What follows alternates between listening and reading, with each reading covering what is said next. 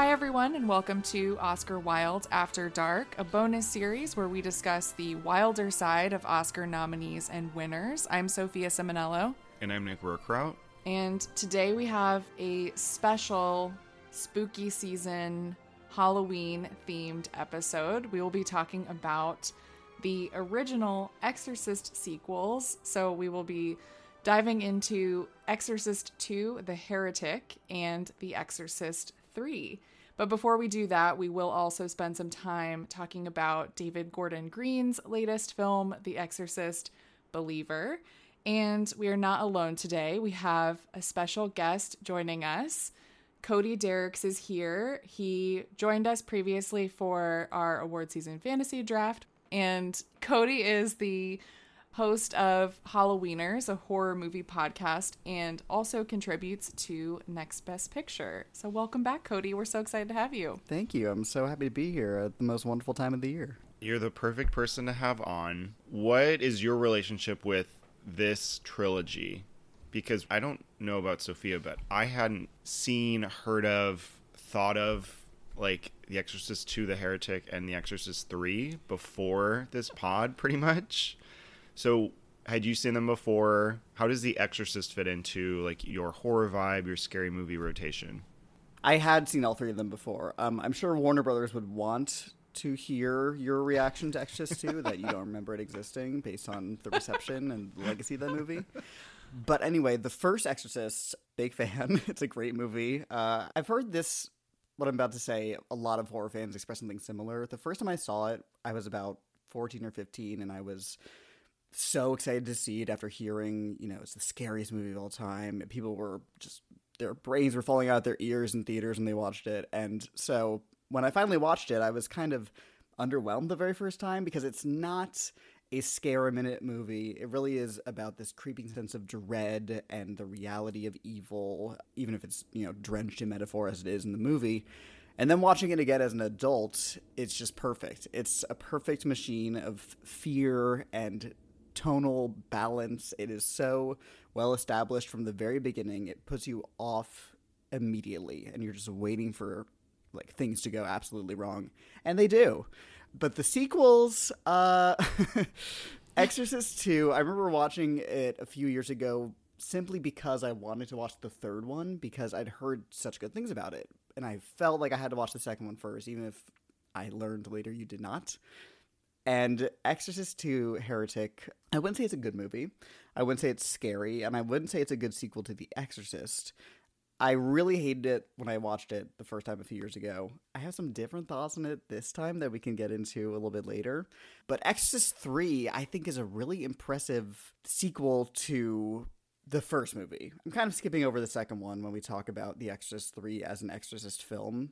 It's not even based on a book called The Exorcist. It's based on a book called Legion. So it really is only connected kind of tenuously through these almost inelegant ties to the first movie, but I think it does thematically come together.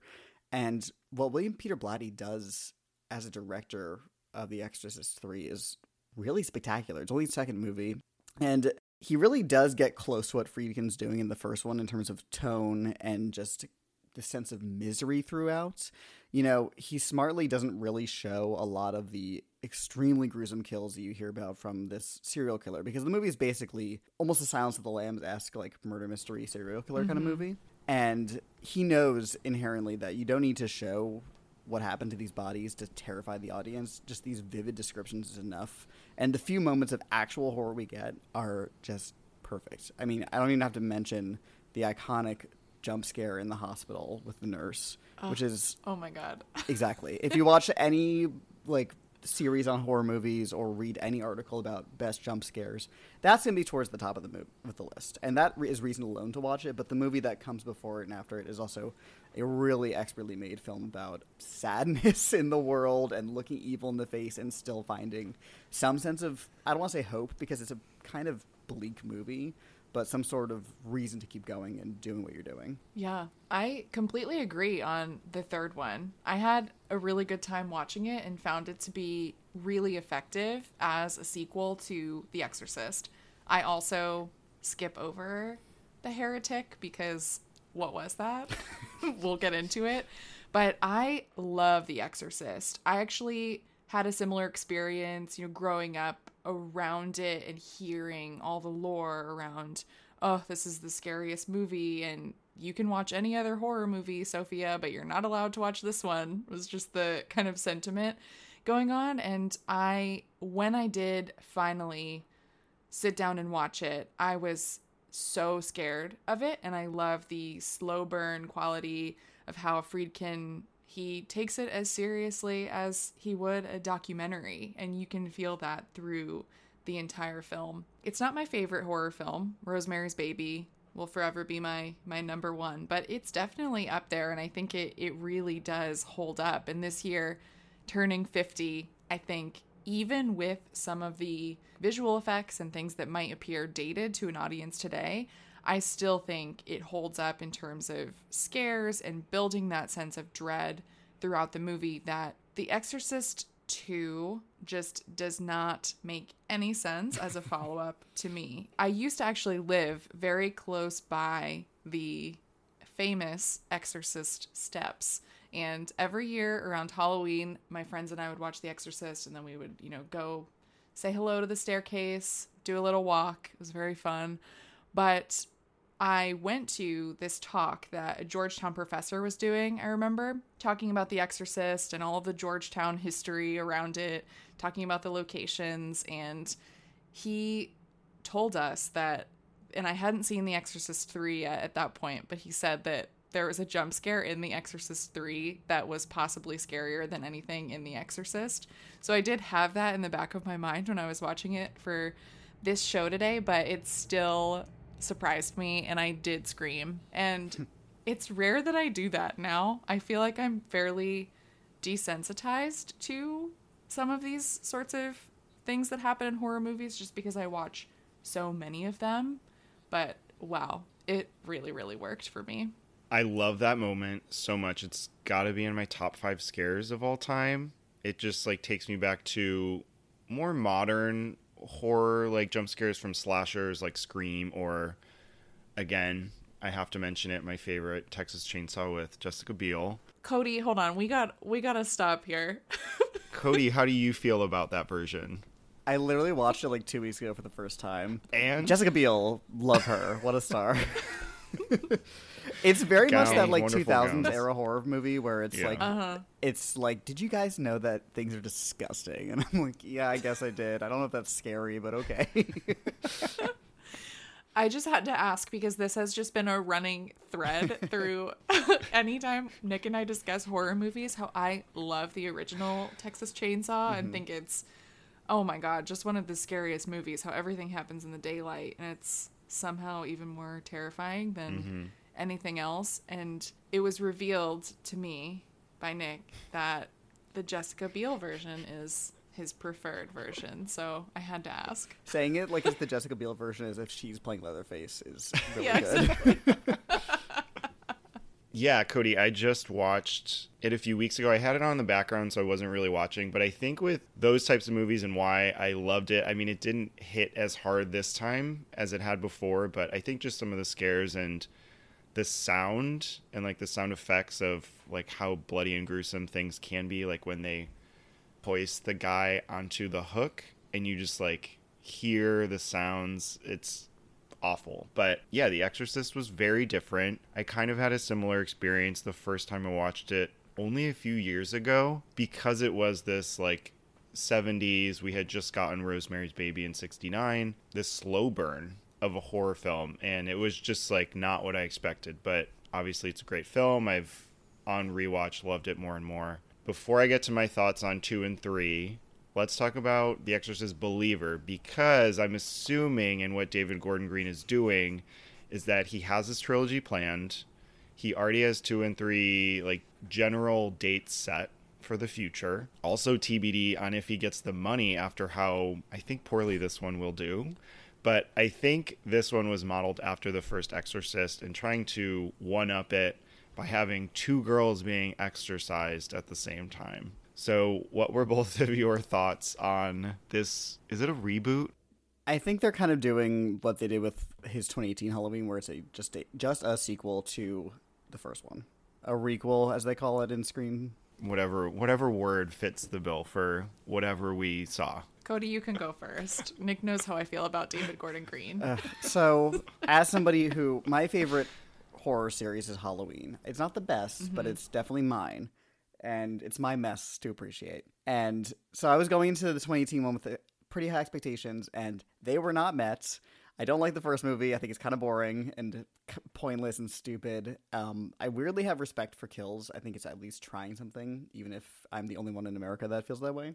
And then Halloween Ends is just best not to talk about it. So going into Exorcist Believer, I was not feeling good about what I was probably about to see. And I felt pretty similarly as I did about the first of his Halloween movies, where I don't really know, I can't find his voice. I can't find his purpose for making the film besides to, I guess the only thing that he does that's, I don't want to say interesting, because I don't think it's a good thing, but notable, is just try to shock the audience, play with their expectations in a kind of cheap way. Although I did go into Exorcist Believer being like, this is going to be hot garbage, and I did not hate it as much as I thought it would. I think as a sequel to one of the best horror films of all time, it's embarrassing what they do with Ellen Burstyn in that movie. It should be... Yeah. The Geneva Convention needs to be reconvened. It's horrible. But as a movie on its own, I don't think it's horrible. I think there's some weird messaging, especially later in the movie, to do with some pregnancy stuff I don't want to get into. But I think that is maybe not ill-intentioned and more just to do with the lack of foresight, and this is a little judgy, but like unintelligence of the filmmaker. I think it's just a bit of a misstep rather than something insidious, but that doesn't make it great. And it's kind of hard to get over that once that's established in the movie. But overall, not good. Not a good time. I'm kind of happy it's not being received well, because I hope they can kind of reconfigure something to do with the rest of the trilogy, if it even gets made at this point. I'm really happy that William Friedkin didn't have to see this, even though I would have loved to hear the commentary. I'm sure it would have been a laugh a minute from him and very direct, because I thought this movie was really, really terrible. I went to go see it because I love The Exorcist, and I had a morbid curiosity specifically for how Ellen Burstyn was going to come back. And because I think that was why I went to see it, when I experienced what they did to her character, I was angry.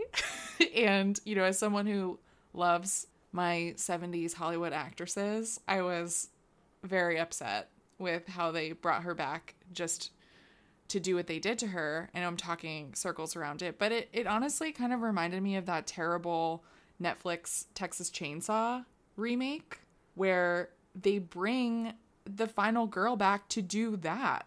You're like, what are you doing? You're completely undermining the entire series. But anyway, I digress. I think that The Exorcist Believer, when it started out, I was optimistic. I thought, okay, there's something in this story that, you know, might, if I don't compare it to The Exorcist, if I just view it as its own thing, could be at least a little bit fun. I liked the setup of it. It was exactly trying to replicate the Friedkin setup of The Exorcist, where you have this faraway place showing how far Pazuzu's reach is and then making it more local. I thought it was very eerie how the two girls disappear and then just come back and you don't really have any answers. So I felt at first like, okay, maybe it's not going to be a perfect film or a good sequel to The Exorcist, but as it kept going, it just continued to go off the rails and feel incredibly pointless to me. It's also called The Exorcist and there isn't an exorcist in the film, which I think is quite odd, right? It's it's just kind of this interfaith mess. It's not really about a particular character coming in like the original is. They could have called it Endowed Believer, which sign me up.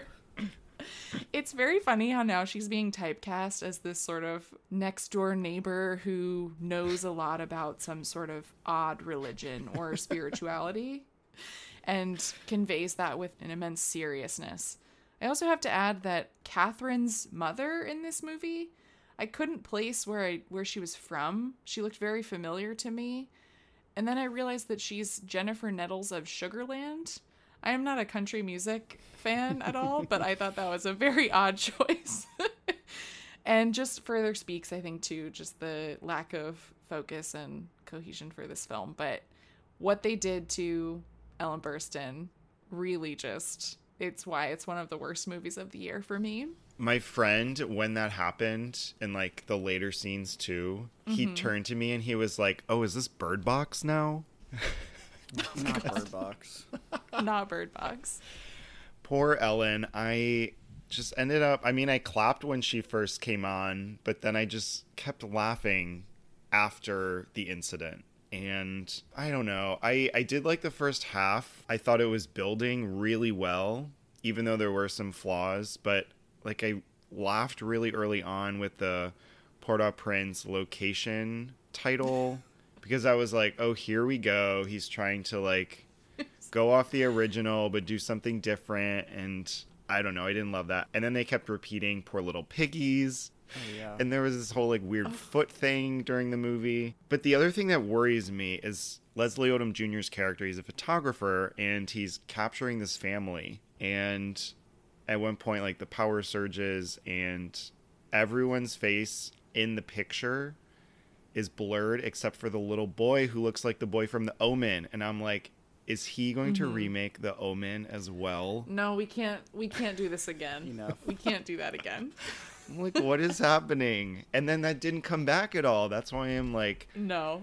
was that like a foreshadowing, a little Easter egg? But just so much mess going on. They all take their shoes off to come in, not explained, except for like the one guy who doesn't is like tricked It's a by shoes off You just shouldn't household. wear demon. shoes in the house. Yeah. But like barefoot during respectful. this ceremony, I'm like, what kind of, I don't know, what hot mess is happening? Like, who is controlling the situation?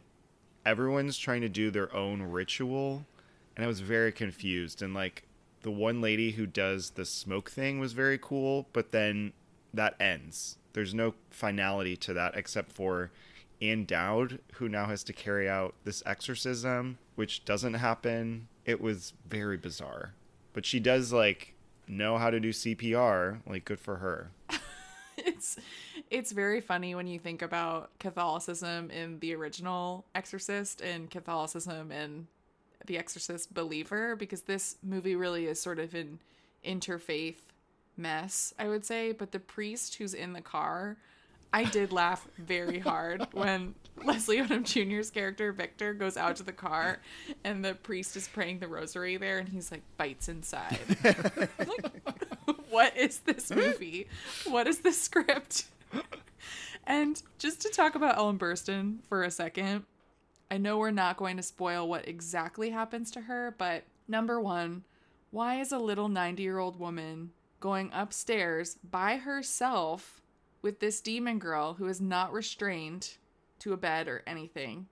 She's completely unprotected. And then after this incident happens, which is so absurd, the fact that Chris McNeil is just like, you know what, it's fine. It's okay. We're in this together. We're parents. We're connected. This happened to our girls. I'm okay that I now have been seriously maimed and can no longer carry on with my life in the same way that I did before.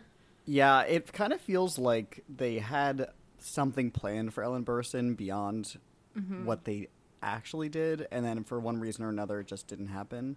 We've all seen why she did the movie to, create this scholarship fund to Pace University, because she otherwise did not do any other Exorcist sequels or prequels. So I guess in that sense, I'm happy that she was there, even though I think it is a total waste of everybody's time, including ours in the audience. That's a good point. I'm happy that she got her checks and was able to do that. That's the one silver lining, I would say. I will say my friends enjoyed the movie. So I guess there is some part of the audience that had a good time. I don't know. I was too removed to say I enjoyed it, but I did laugh a lot. So it was like a happy experience in a way, if you want to spin it.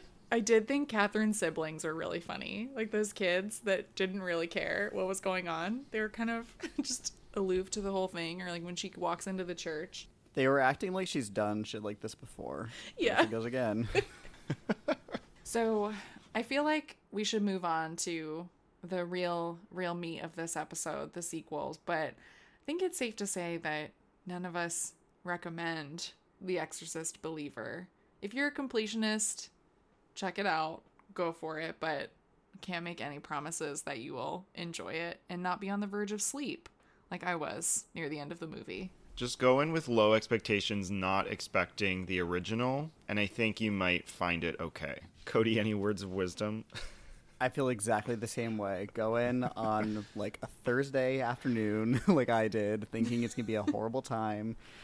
Bring some friends, and you're not going to have a great time, but there's worse ways to spend 2 hours in your day, I suppose. I don't know. That sounds very dreary, but I guess we have to prepare for the oncoming trilogy, so consider it homework. Mm-hmm. That was a preview of our Patreon episode where we continue to discuss the original Exorcist trilogy, so definitely check that out on patreon.com/OscarWilde. Thank you all for listening. We'll see you next time.